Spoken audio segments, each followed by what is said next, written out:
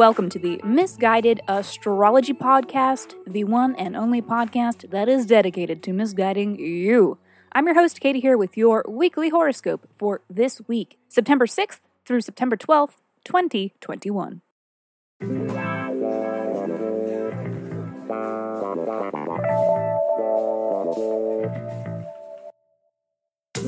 Welcome back to the podcast where I don't know your life, but it might seem like I do, because I am sharing musings that are based on the sun, and on the moon, and on the planets, and shit. Every week, I do a little sky spying and then report back so that you can know what the fuck is going on around here. The astrology is sound, but my guidance may not be. But I don't know, sometimes it is. Quickly, before we get into it, we had 2 new reviews and 1 shout out last week. Yeah. Special thanks to Olivia, Sarah, and Sarah. And thanks to all the listeners for continuing to do what you do best and listen. Is that rude to say? But you're listening. I really appreciate it. If you wrote a review but haven't reached out yet, please do. And here is my weekly reminder and humble request that if you, any of you, write us a review on whatever app you stream your pods from, or if you shout us out on social media, please reach out and let me know and kindly provide your birth dates. Birth, date, time, and location, so that I can send you a 24-page, in-depth birth chart report. Email me, misguidedastrology@gmail.com. Please check out the full-length episodes. If you haven't already, Foxy and I answer listener questions by reading their birth charts. We have another episode coming soon, and we are always taking new submissions for these episodes. So, if you aren't afraid of receiving a little misguidance, please write in and be sure to include your birth details and a question that is unique to you that you are hoping that the sky can help answer. Alrighty, kids, we have a lot to talk about. So, without further ado, this is your weekly horoscope.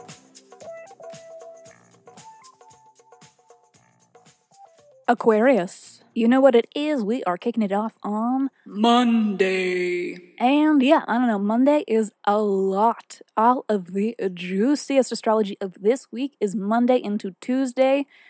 So, let's begin with Mercury's shadow period beginning.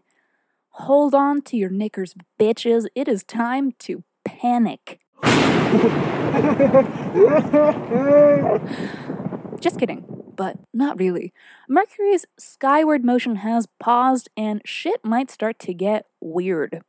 Unforeseen issues may arise. Maybe you've signed the wrong line on a legal document and now have to start the whole paperwork process again. Or perhaps your packages are late. Sorry, but the endoscopic earwax remover you ordered won't arrive in time for the big event this weekend. Or it might be a situation where you've carefully cultivated an entire playlist for a day at the beach, but you get there and the Bluetooth speaker refuses to connect. The list of potential first world atrocities goes on, but essentially, as Mercury approaches retrograde, we can expect breakdowns in communications, logistics, and electronics. We can also expect that there is a topic or an issue within our lives that we may be revisiting during this time and gaining new experience around, which provides us with enhanced wisdom. We are making revisions to a situation we have been dealing with or have dealt with in the past, and this is going on until November, so get comfortable. In addition to this, Venus is also square Pluto. This is a challenging aspect when our insecurities in our relationships may be felt hardest. We may act out or lash out, or those around us may do so. It may not be fun or pleasant. It is not the best transit we want to be seeing. However, through this adversity, we grow, and there is hope, because also today, Venus is trine Jupiter. A harmonious aspect between 2 benefics. It is so sweet. A transit of good luck, especially in love, of optimism, a transit when we just feel good. We feel so good. Having both of these planets in air signs, it really highlights the importance of friendship and community and people in achieving love and fun and happiness. It is integral that we tap into our humanity. This is most importantly a transit about recognizing the beauty of life. Gratitude? It's cute. And also, one more transit. Mars trine Pluto, very transformative. We are feeling powerful. This is a transit of ambition, of courage, determination, of sex, of impressing those in positions of power, tapping into leadership potential, even. You may feel eager to meet challenges because you know that you are going to make them your bitch. Oh, and one more transit. New Moon Virgo. This is actually huge. This is technically in the wee hours of Tuesday morning, but something for you to prepare for before bed on Monday if you're a spooky witch and you incorporate new moons into your practice. But let me tell you, this is a hot shit transit. We love New Moon Virgo, and especially this one. I like it, and you should too. This is the start of a new lunar cycle, so get ready for a new beginning. Something fresh is coming. A new opportunity may emerge, or you may elect to start a new project. It is also possible that this time is a point of inception for the new pathway that you want to take. It may provide the inspirational catalyst that leads you to this revelation that you want to begin this new thing. And all in the sign of Virgo, the sign of making our creative inspirations real and tangible, bringing ethereal wisdom down to earthly existence. The nonsense of your brain needs to be born into the material plane, and that's what Virgo is all about. New moons are powerful times for planting new seeds, but this new moon is extra special in that it is trine to Uranus, the planet of what makes us unique. This may be a new moon when you are intuitively just very aware of what makes you a fucking freak, and that you are a beautiful freak, and that you aren't ashamed of this freakness at all. And notice that I did say freakness and not freakiness. You are a freak, you are not freaky. Well, you may also be freaky, who is to say, no judgment from me, but I digress. Your power lies in what makes you different, and you may have a fresh lens through which to see yourself. This is a new moon of powerful personal insight. Uranus is also the planet of change, of rebellion, and of progress. We are unafraid of the unknown, for we know that our truth lies within it and that we must pursue it. Sometimes we have to get messy in order to make necessary discoveries. It is time to be shameless. Also, just a heads up, computers may help you accomplish all of these things because Uranus rules electronics. So, welcome to the future, baby. Tuesday. Moon is opposite to Neptune, so a lot has happened, and the way forward may be unclear. So, take today to process and to integrate. And speaking of a lot happening, Monday was action-packed, so let's take a little peek at what areas of life you might be feeling all of this in the most. Aqua, this Mercury retrograde is going down in your 9th house. This means that you will be revisiting or making a revision to a 9th house topic. These can be knowledge, learning and teaching. They can be travel and foreign affairs. It could be spirituality or philosophy or your worldview and how you interact with the world around you. It could also be to do with broadcast, publishing, or the media, if you're into that sort of thing. Also, new moon. It's happening in your 8th house, so this is a new beginning or a point of discovery of something unique about yourself in the 8th house.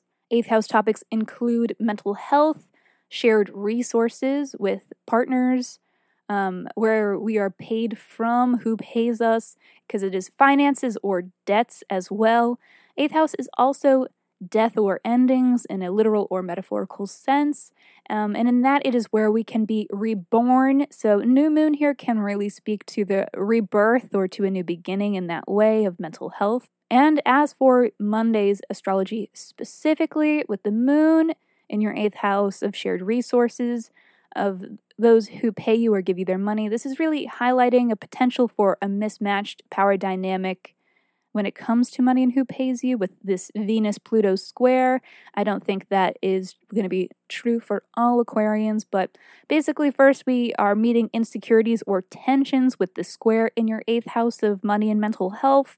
We could be dealing with feelings of jealousy and anger in regard to this transit as well, but it is also cute in terms of impressing bosses and making bold negotiations when it comes to the Mars trine Pluto. That transit kicks in a little later. It's a transit about tapping into your power and being ambitious and assertive around money and around mental health, around your rebirth. 8th house is also the house of sex, so that could really come into play with the Venus-Jupiter trine or with the Mars trine Pluto transits. Both of those are kind of hot and steamy. Sexy. But also, this is really, it plays into the occult factor of the Mars trine Pluto too with the 8th house. So you may be feeling kind of spooky and psychic today and just knowing shit. And I like that for you, Aquarius. Honestly, 8th house transits never looked so good. What's next? We don't know. You're supposed to take it all in and then sit back and process it, chew on it for now.